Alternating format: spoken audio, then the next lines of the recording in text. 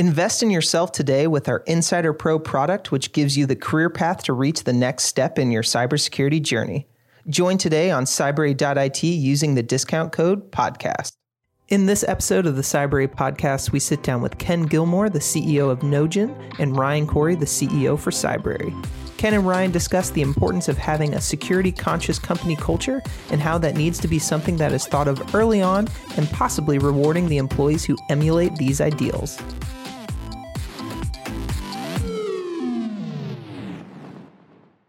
Welcome back, everybody, to another episode of Cybrary's podcast. Today, we are talking about security-conscious company culture. And today, we have Ken Gilmour, the CEO of Nogin, and Cybrary's own CEO, Ryan Corey, in the building today. So thank you both for being here today. Thank you. Thanks, Thor. And take it away. Great. Ken, really glad to have you. You're visiting us from where? Costa Rica. So, warm and sunny there, and had to come over with my snow coat. Yeah. So, it's quite cold here. Yeah, sorry for the 40 degrees here. Here. Kind of warm myself up every now and then. Yeah. Now, your accent is not Costa Rican. That's right. Yes, I am Irish, but don't hold that against me. No, we could listen to you talk all day. We're loving it. Thanks. Yeah. Right? Yeah, it's good. It's cold there too. So Costa Rica is the warm place of choice. It's a smart place choice. To be. Yeah, I'm going to be coming and visiting you soon. Fantastic. Awesome. So we here at Cybrary, we have a concept called security enablement, which is how our product is being deployed in a lot of enterprise organizations. And really excited to get you in here today because I know that you and I have had conversations and you have a lot of thoughts on what it's like to actually build a security conscious culture at an organization. So would love to dive into that with you and just kind of pick your brain on it if at all possible. Yeah, for sure. Okay. I think one of the biggest problems with, in general, cybersecurity programs and awareness programs is that, you tend to forget people. Like, your janitor deals with confidential documents on your desk. Have you trained your janitor? So it definitely needs to be an all-encompassing thing for the entire company.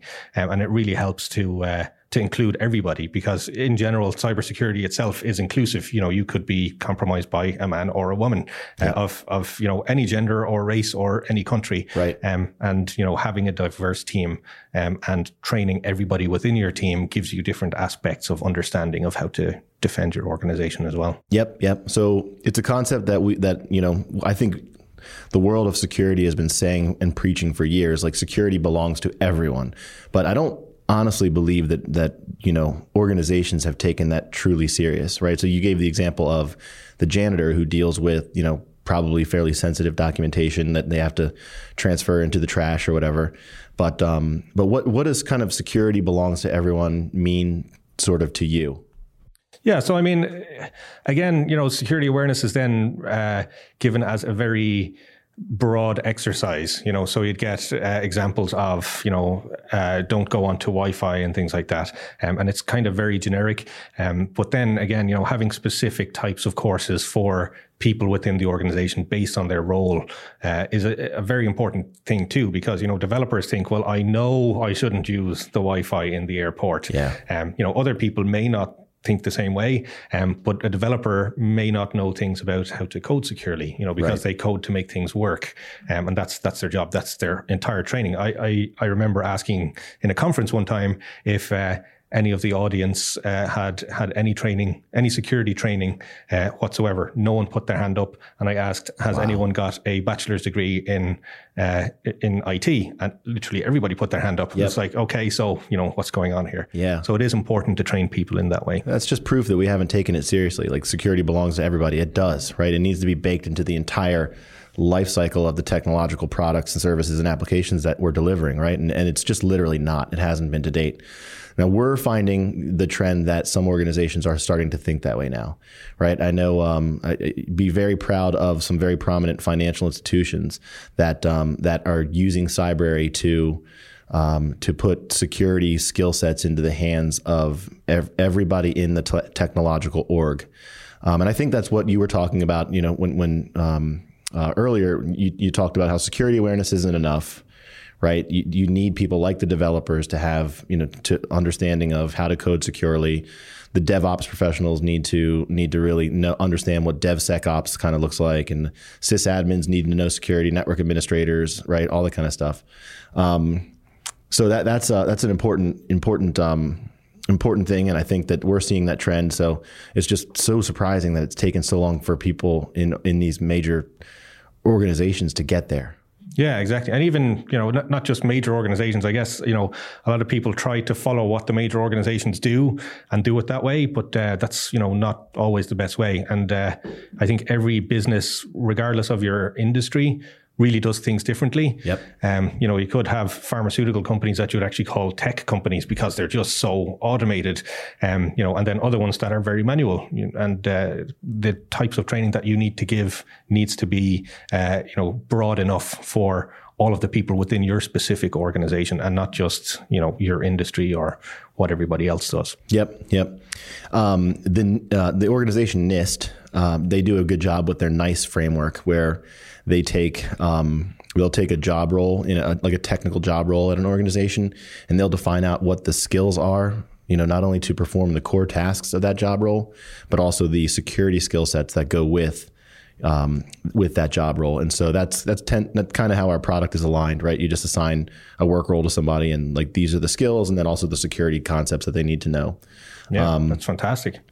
But you mentioned about not passing up on a good crisis or brushing it under the rug. Tell us your thoughts on that, because I found that pretty intriguing. So I think a lot of, well, at least in small companies, a lot of entrepreneurs, they try to hide their mistakes, right? They feel embarrassed. And I've never done that, Ken. Yeah, I can't believe we got hacked, and it's hard to take ownership of it, whereas in a very large enterprise, hundreds of your employees have publicly seen you make this mistake. Yeah. So you can't really hide it because one of them is going to speak out. So you have to deal with it. Right. But in smaller organizations, people tend to hide it. But I think that's kind of tragic.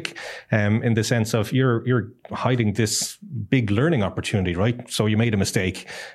Only I am infallible. Everybody knows that, right? But everybody else is not. So we expect everybody to make mistakes. And the key thing in it, if an organization is hacked, I think it's probably inevitable that it will happen sometime in some way, maybe minor, maybe major. Really, the best companies that survive after that are the ones who have properly managed the crisis, not the ones who have brushed it under the rug. Right. That makes sense.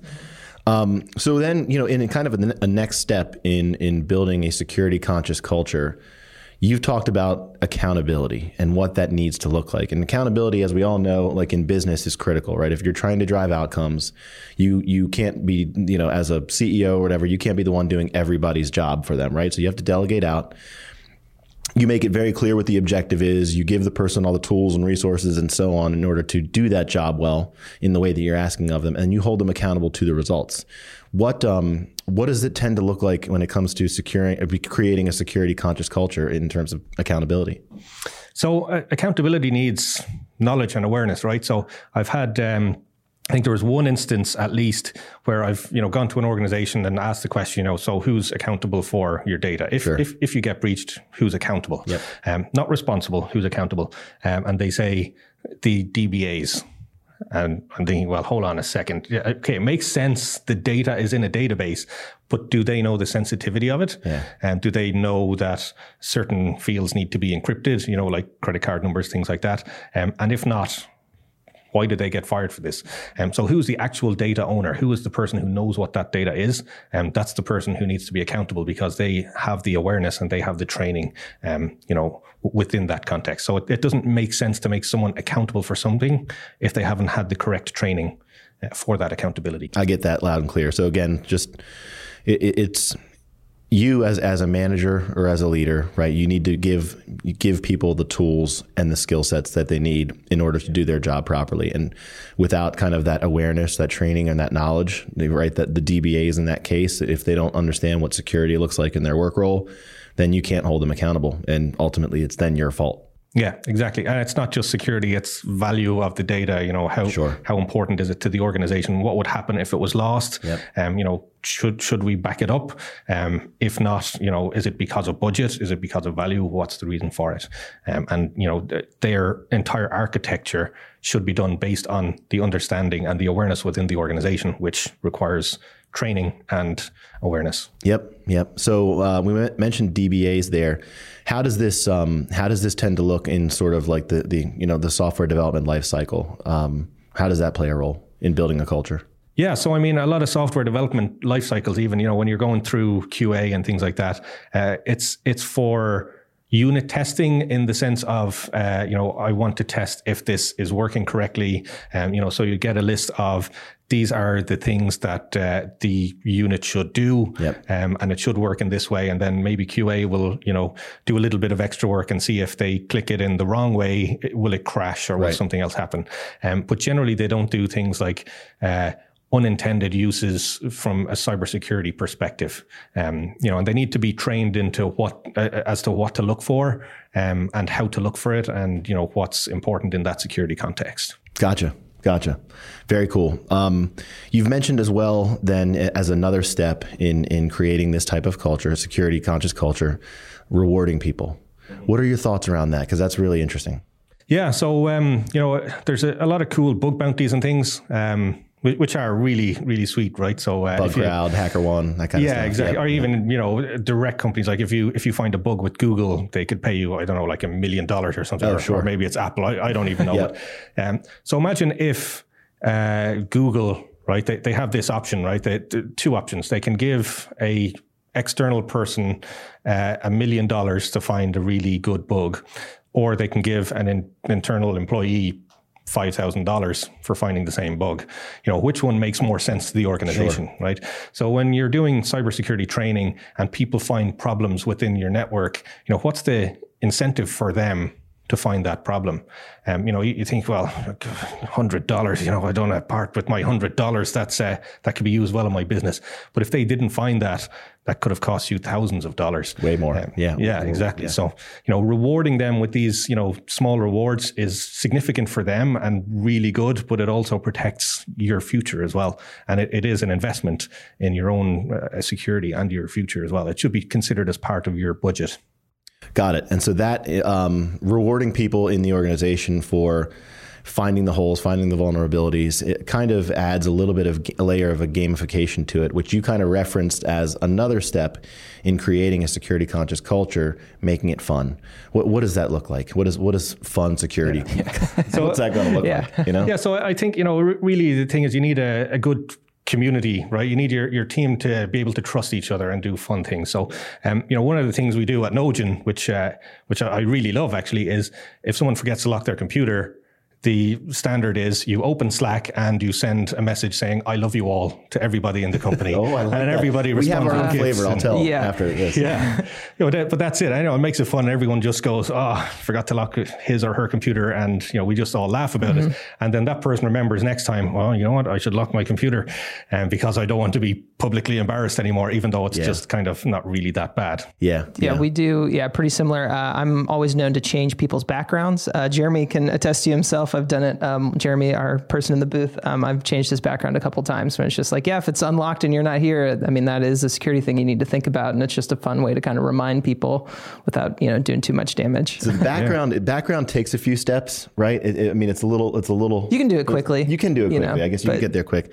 The way it started here at Cybrary was we call it the garden, where if you leave your computer unlocked, you walk back and you open it up to a garden or a sea of Google image search results that are going to embarrass you. So like narwhals, unicorns, My Little Pony, right? Panda bears, you name ransomware screensaver. Ransomware. That's good. With those kinds of things, if you have a little extra time, then you can really embarrass somebody pretty hard. But that's great. Is that kind of the main thought process there, and making security fun, like just adding little games to things and. Yeah, just kind of, I guess, making it so that everybody kind of has to participate. You don't really have to participate. And especially if you forgot to unlock your computer, your participation wasn't really there. Somebody else did it for you, right? Yep. So you're involved. Yeah, exactly. So I guess that's it. Just find a way to get everybody to think about things as they're doing it, without causing problems. I mean, that thing that we do, it's great for us, but in some industries that may be frowned upon, because someone could actually have sensitive information on the computer, and some third party has gotten into it, and then that employee gets into big trouble because they have secret stuff. So it depends on the industry, but that's what works for us. Yep, got it. And then finally, in building a security conscious culture, you talk about promoting personal privacy. What does that mean to you? Yeah, so I think one of the things, if you want to get people involved, make it personal, right? So one of the things I used to hate in my career was receiving and giving security awareness talks, because you get 100 people in a room, you just talk there for an hour about random things, and it was mandatory, and you check the box at the end of the year for your PCI certification, right? And that was it. And nobody liked sitting through them. They were just so boring. Plus my monotone voice, nobody listens anyway. I think it's pretty pleasant, quite frankly. Yeah. So I mean, the really, when you want to give proper engagement to people, making it personal to them. So doing, how to protect your children online. It's a thing that, if I wasn't a technical person, I would like to learn, right? Yeah. I'd like to go to a course like that and ensure, my kids are not going to these crazy YouTube videos, and doing stuff while I'm not watching, because, as a parent, it's hard enough, monitoring your kids, but then, having to go through all of their history and, see what's being done and then talk to them about it. It's just, it's very difficult, right? Because you just don't have time. You have other things that you have to do. Yep. So, just kind of bringing people into that and understanding from a personal level how to protect yourself, what are the risks, also gives them the mindset of, what the world is like for business and other things. So, while you're promoting security within your business, you're actually giving someone the value of securing themselves as well. Yep. That makes sense. So those are a lot of great points on creating a security conscious culture. So I appreciate you doing that. Why don't you tell us real quick, what are you guys up to at Nogen? Oh, yeah, sure. Cool. So we do a behavioral analytics application. And so the idea is that we can find the context of you and who you are and what you do. And then anything that deviates from that. So if someone has compromised your account and they start doing things that you wouldn't ordinarily do, you receive an alert for it. So excellent. And the company has been around for how long? 2 years now, almost. Wow, that went quick, man. I remember when it feels like it was like 2 months ago. Yeah. You guys created a course on Cybrary, so people can take a Nogen course on Cybrary, right? That's right. And then is the product available as a download, a free version of it or something like that? Yeah, so you can log in. Where can people get that? Yeah, so just go to Nogen.com, KNOGIN.com, and free version for individuals. If you've got a business and you want to monitor a bunch of people, you pay per user, so much easier. But generally, it's a product that helps you as a person to be able to protect yourself and your family without any cost. It's critical stuff. So keep up the good work. Again, that's KNOGIN.com where you can access that, and definitely sign up for the course on Cybrary. It's the Cyber Easy course. I actually took it on Wednesday when I came just to go through. So it's nice that you make it available for pretty much anybody, and then companies as well. And then just an easy download directly from your site and gets you all those analytical tools and everything, which is nice. But while I have both of you here, talking about a security conscious company culture, that is definitely something that being like a lower level employee, kind of comes from the top down. I know it's definitely something like we focus here on at Cybrary, and I know it's something you guys focus at Nogen. How much input are you guys putting in? When you're starting, we talked about it earlier, is making sure that, security and security training is something that is continuous and not just, the first thing you do the first day that, you start work and then you never think about it again. Yeah, or an annual exercise. Yeah, it's definitely, so things change all the time in business. People will find things, and as part of your gamification, I guess, and rewarding of people, you can actually notify people and give them training on that as well. So the person who found the problem could give the course, right? So they won the award. They're the hero. So, let them show everybody how cool they are and how they found this bug, but now it's fixed. So we don't need to worry, but watch for those things in the future. And you too could get $100. Yeah. Yeah. Yeah. Kind of giving, like a reward system for people who, might find things or are doing things correctly the way that, you want them to be done. Yeah. Yeah, cool. You're familiar. We've talked about on this podcast before what we do here at Cybrary, but I think it's easy when you're in this industry to assume that everybody thinks of the same things. Like it's just baked into what we do here as a company, right? Security is just baked into kind of everything. Yeah, I mean, it's something that working in tech you kind of almost take for granted after a while. It's just something that you think about. But anytime I'm home and visiting my parents and I'm seeing my dad use any one of his same passwords, and I'm just like, come on, please, can we do this a different way? This is not, and like it's hard to make people understand who don't have to do this all the time or don't utilize all the tools and things that we do kind of take for granted. I think that's an important point as well. So, I mean, the hardest people to preach to are our parents. And trying to get them to understand security awareness. My own parents say, well, I have nothing to hide, but the thing is, if you don't really use your email account, someone can set up an email account purporting to be you, use that to gain access to your bank account online, even if you don't do online banking. Mm-hmm. In fact, especially if you don't do it because you don't have an email address associated, and they can just create that, start doing all this stuff for you instead. So they haven't hacked you. They've just created an account and taken over your life. Yeah. Just because you're not protecting it properly. Mm-hmm. Yeah. Interesting. Yeah. It's not something I had thought about before. Well, this was good, man. Appreciate you doing this. Thank you. Yeah, it was great. Thanks for having me on. Yeah, absolutely. Thanks for being here. Thank you. That is another Cybrary episode podcast. So thanks for listening and tuning in, and make sure to check back for another episode with Ken Gilmour. That's right. Thank you. Thanks, guys. Bye. Bye. Hey, this is Thor. Thanks for listening to the Cybrary podcast, and make sure to check back next Wednesday for our newest episode.